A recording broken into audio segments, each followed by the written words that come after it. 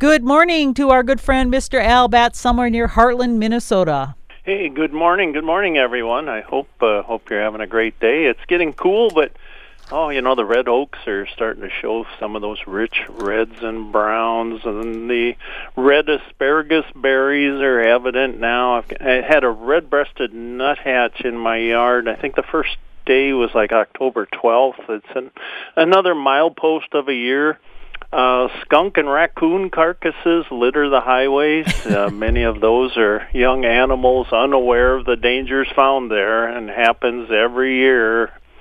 And I watched a kettle of turkey vultures surfing on the wind over New Ulm. They performed an aerial ballet. And earlier I'd seen a hazmat team of vultures working on removing a dead raccoon from the road. It's a job that pays them all they can eat. And actually, I think a group of turkey vultures at a roadkill is called a wake, which is just like the perfect name for something like that. I mean, our wakes don't quite go to those extremes, but it's a great name for them. Yeah. And I think when they're in a tree, when they're perched, then people can call them a committee or maybe a venue, so they have a lot of different collective nouns. I saw a belted kingfisher fishing at the edge of a lake. And a kingfisher has a heavy bill that serves as a fishing spear. And the species is sexually dimorphic. And that means the males and the females look different. And the usual pattern in species that are sexually dimorphic is that the males tend to be more colorful than the females. And we think of, right off, cardinals. We see this beautiful red, and she is just as pretty, I think, but she's a little more subdued, a little more refined, perhaps. But the female belted kingfisher is bigger and more colorful than the male, and this is called reverse sexual dimorphism. She displays an additional rust-colored patch across her belly. And she has a belt. And my wife says that means she wears the pants in the family, and I'm not one to argue about that. Ann Hoffert, Melville, North Dakota. I have been to beautiful Melville. I don't know what the population is of Melville, a couple anyway. She sent me a photo on the edge of Arrowwood Lake, and it's a sleeping muskrat had cozied up to a painted turtle on a hay bale. That was really a wonderful photo. Bob Harkness of Riverton, Wyoming, wrote, he said, Al, you talked about hand-feeding a Canada jay. Bob went on to say that his father-in-law was holding his hand clutching a peanut butter and jelly sandwich out a car's window. And a camp robber, a Canada jay, grabbed onto the sandwich and held on even when the PB&J was brought into the car. And Bob said his father-in-law became a reluctant birder by inquiring, what is this bird? So that's, I guess, how some people become birders. They eat PB&J sandwiches. Harvey Benson of Harmony, Minnesota, asked why the birds had disappeared from his feeders. He said, I had so many I couldn't keep up with them, and now nothing. The feed is just pretty much nothing except blue jays. Well, Harvey, cone, berry, seed, insect abundance, they change from season to season and from year to year. And this causes birds to move about to take advantage of food and to escape areas with shortages. The dietary needs of birds change during the year. We see this with yellow rump warblers that are going through. Most of them have gone through, I think, by now, but they will eat berries at this time of year. And they will in the spring, too, and then they go to insects. But they can eat the berries, and that keeps them going. So they may move away from your feeders on a seasonal basis. Fewer birds at feeders during late summer and early fall occur as there is plenty of natural food available. And just like Arnold Schwarzenegger, they will be back. Pamela Oh, I knew Pamela by her previous name. You know how? I don't know what that is about. I think it's a male brain. We tend to remember people by previous last names. Pamela Brussman sent me a photo of a juvenile red-headed woodpecker that has a gray head. And I saw two of them in my yard yesterday, so it's the time to see those guys. They are not red-headed woodpeckers at this time. They are gray-headed woodpeckers, but other than that, they look just like the adults pretty much. Ricky Bowen of Carrington, North Dakota, sent me a beautiful collage of photos that he had taken of insects and just, beetles and butterflies and dragonflies and all these, just wonderful. Sherburne National Wildlife Refuge. If anybody likes to see sandhill cranes, and who doesn't, the refuge staff estimates there are 5,478 cranes there, which that's an estimate. You know, you and I would do an estimate. We'd say there's 5,500, but they're doing it right down to 5,478 cranes. And that are staging on the refuge right now, and they're refueling for the final migration flight in a few weeks. And at sunrise and sunset, the CB County Road 70, there's a parking lot. You can see the overhead flight, or you can walk in about, it's less than a mile. I'll call it 3/4 of a mile to see them in, it's Durgan, I believe, wetland. And then during the day, any of the recently harvested farm fields north and northwest of the refuge boundary. So it's Sherburne National Wildlife Refuge is one of the great places to see them. Kathy Enter said, "Hello, Al. We live near Swan Lake, Nicollet. We have had a pair of cardinals for a long time, year-round. We started seeing blue jays arriving in the past couple of weeks. In the past, just a couple here and there and no issues. So right around the time the blue jays started showing up, our cardinals disappeared, and I'm afraid the blue jays pushed them out of our place. Today we had 8 blue jays in our yard, and they are such meanies to everything out there. We never had that many at one time. Do you think our cardinals were chased out of here? Our hummingbirds left very early this year, at least 3 weeks, if not 4. Do they know something that we don't about our winter coming up, I wonder?" Kathy, some blue jays migrate, and there seems to be an abundance of them this year. But then when I think about it, there seems to be an abundance of them every year in my yard anyway, because my yard's really busy with them. It's hard telling where they originated. I hear some of the hawk mimics they do, so I know they're not local birds, necessarily all of them anyway. They can be nomadic this time of year, and their natural food shelves are filled, so they love to eat acorns, and so they've got a good supply. And this can be the case with cardinals, too, in that they have natural food shelves are filled. If cardinals have ever considered doing some short distance traveling, this would be the time of year to do it because they've got food, so they can go pretty much everywhere and there'll be food there. The cardinals might come back. They probably will. I hope so. I'm prepared, Kathy, to cross my fingers for an uncomfortable period of time to help that become a fact. Could an influx of jays have caused them to temporarily relocate? It could have, but the relocation could be due to any number of reasons. I think the weather was conducive for hummingbird travel, so I think they were able to get through lickety-split, and I hope their easy commute isn't indicative of an upcoming harsh winter. Well, we'll probably have one anyway, because that's kind of how it works in Minnesota, sadly. So, Kathy, I still have my fingers crossed, but I hope your cardinals are back safely ensconced in your yard. Doug Keyser, who's just he's a birding. People that aren't birders would call him a birding nut, I think, and the rest of us would say he's a birder extraordinaire. He saw a short-eared owl in Sibley County. A listener said, "I read something in the St. Paul paper about great-tailed grackles. Are they found in Minnesota?" Yes.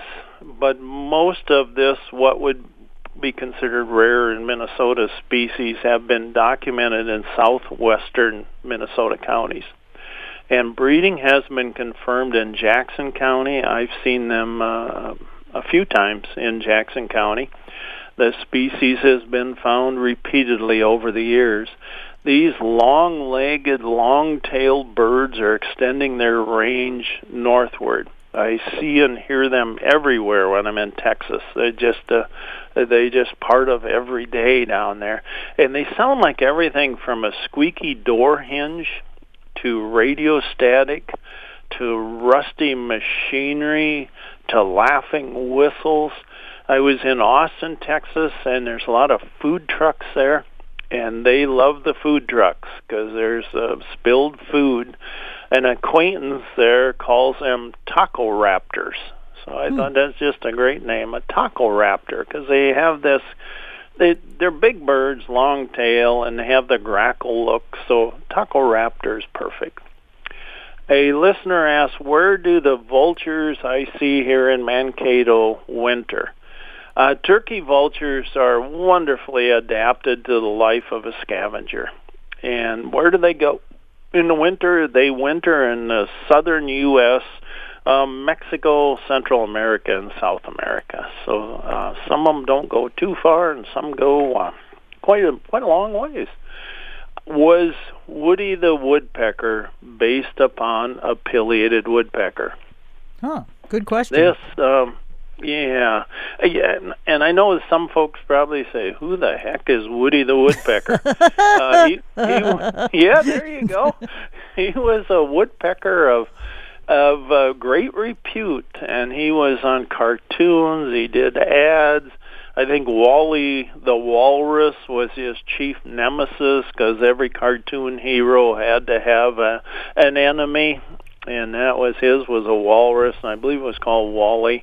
Woody the woodpecker, he looked like a pileated woodpecker. It sort of sounded like it if you used your imagination. And as happens in cartoons, the creators used artistic license to develop Woody. And for years, I thought he was based on a pileated woodpecker. He just seemed like a pileated woodpecker. But there's reports claiming he was inspired by a noisy acorn woodpecker that disrupted his creator, animator Walter Lance's honeymoon by persistently calling and drumming on the couple. And I've heard the collective noun for acorn woodpeckers is a bushel, but that just sounds almost too cute, so that might have been said in jest. I've never heard of acorn woodpeckers before. I was in Napa. My wife and I were in Napa Valley here not too long ago, and we saw them there, and they are a communal group, and they will drill holes in a tree, and then they'll put it doesn't even have to be a tree, and wood, I guess, and then they will put the acorns in there. So they save their acorns and they cache them. They're really pretty birds. I just happy to see them. We don't, of course, see them around here, but out in California we see a lot of them. And one of the acorn woodpeckers commonly heard calls as a loud, repeated kind of wacka, wacka, wacka. But a case could be made that Woody sounds more like a pileated woodpecker. Woody once said he was a Camphophilus. I know the last is Principalis. I want to say Camphophilus principalis. And anyway, that's an ivory-billed woodpecker. Huh. And one episode showed Woody looking at a book at a picture of an ivory-billed woodpecker, and it looked just like Woody the woodpecker. It was like he was looking at himself. But it's safe to say, I guess, that Woody is a generic woodpecker and not an exact representation of any one species. The U.S. Fish and Wildlife Service has declared the ivory-billed woodpecker extinct. Oh. But Woody is still doing okay. He's still out there doing stuff. But I guess if you go by what Woody said, he's an ivory-billed woodpecker. If we go by our eyes, he's a pileated woodpecker. But if you go by Walter Lance and his wife, he is a acorn woodpecker. I just thought he was a cartoon character. You got it right. Probably that's the best. He's probably a little bit of all three of those, because they're drawing these. Walter's drawing these, and he said, "Boy, I could do a series of comics if I just change him a little bit as far as his identification." Using his artistic license, of course, is what I think. Yeah, and it was, we liked Woody the Woodpecker, and I'm sure he's still on one of the cartoon channels reruns, or something on sure. TV. Yeah. What is digging up my lawn?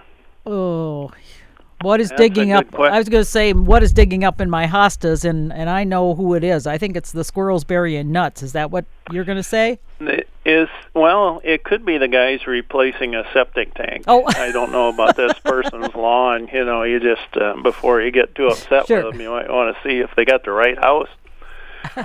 It could be raccoons and skunks. So they tear up the lawn night after night.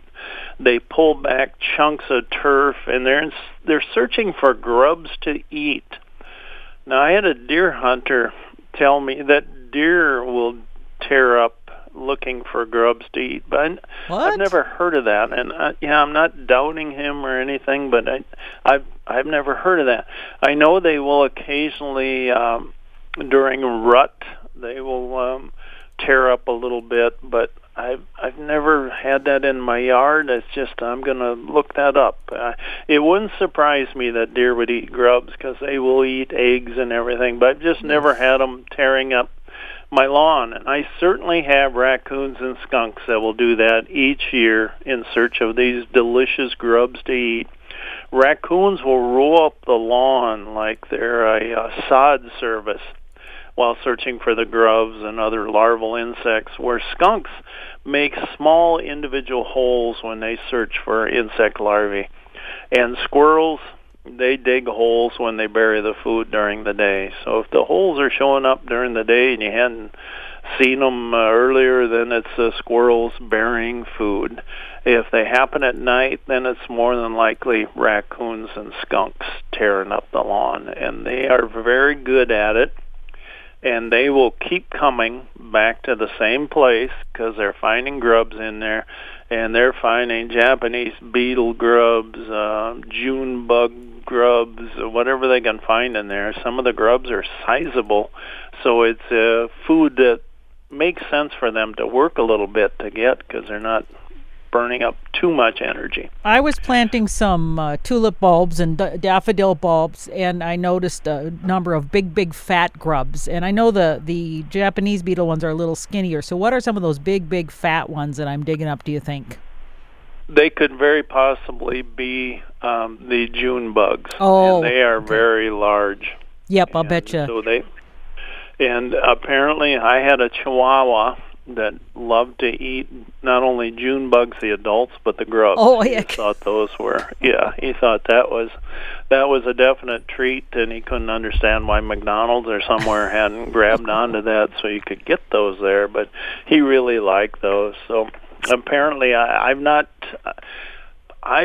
resisted the urge to sample one. Yeah, so I think I'm going to be all right on that. I have eaten a lot of insects, but on purpose? Grubs, they're yeah. Really? Oh, I've only eaten them accidentally, and my dad always used to say, "Get a little extra protein there." That's right. Yeah, and I've eaten ants and grasshoppers and things like that, and they weren't bad. Have you ever seen that show Dual Survival? It's on Quest. It's a TV station, and it's about these two guys where they show how you can survive in the wild, and they will eat everything from grubs to bugs to snakes and things like that. And it just, I suppose if you had to survive, but having been a vegetarian for 45 or 6 or whatever years, it just doesn't appeal to me. Well, yeah, no, I've eaten snakes and alligators and crawfish or crayfish and all those kind of things, and I don't know. They always say they taste like chicken. I haven't found any of them taste anything like chicken, but maybe Maybe my taste buds are just different. And I've not seen the show. And I have to be honest, I didn't know there was a TV channel called Quest. So that's how much I am out of the loop. We only get basic cable, so it's whatever you don't have to pay very much for. So it's called Dual Survival. Two guys they send out in the middle of nowhere, and obviously they're going to be okay because there's camera people taking pictures of their every move. Yeah. But I mean, they show them in the worst cases you can possibly happen. So it's really kind of a fun, interesting thing. And I always think of you and how you would survive out there, Al. And you wouldn't probably kill a flea, so you'd be out there and you'd be skinny or starving to death. Right. Yeah, I know there was where Gail and I go a lot is Haines, Alaska, and they have a show that they do up there, a reality show, and everyone knows that the reality shows are really heavily scripted. Yeah. I mean, they just yelling, and they always have some guy that has to do something incredibly stupid so Drama. he can get yelled at and see if he can keep his job and his. And they, Yes. the one guy up there told me, he said he got fired from the job because some of the stuff was so stupid he wouldn't do that. He said nobody in their right mind, if there's anybody in the same business as I am and they're watching me do that, they're going to say, what an idiot, what is wrong with that guy? So he was a member of the family that the show's kind of named for and everything, and yet they fired him. So because he wouldn't do the stupidest stuff you would never do if you were actually in that situation, probably. Yeah. Yep, and apparently he was the guy that they deemed looked stupid enough or something that he would do these things, and he just wouldn't do it. So he got, and I think the rest of them are doing real well on the show.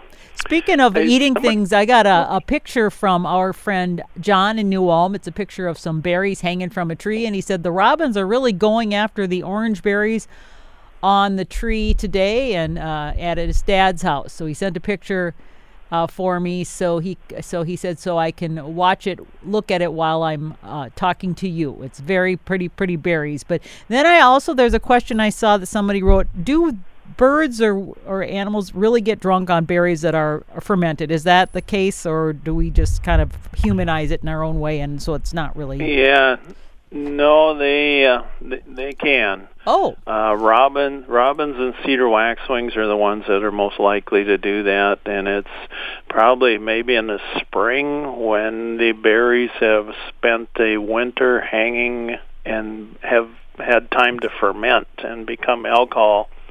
So these guys come in, and the one, John, the ones that berries I think of now are mountain ash, or usually the orange ones. We have hawthorn and high bush cranberries, more red. But they do get in there, and they sample, as humans would say, they sampled the grape. They will eat that, and not knowing I suppose it tastes good, and in that time of year it's a little harder to find food, so they're eating that. And I remember a few years ago they had all kinds of news stories from up in northern Minnesota somewhere about drunken birds, and it sounded like they were cedar waxwings for the most part that were in there, and were overserved by their local neighborhood tree and just did some goofy things and acted not normal. So yeah, it sure does happen, and it's always good to hear from John. A listener said, are you seeing a lot of deer?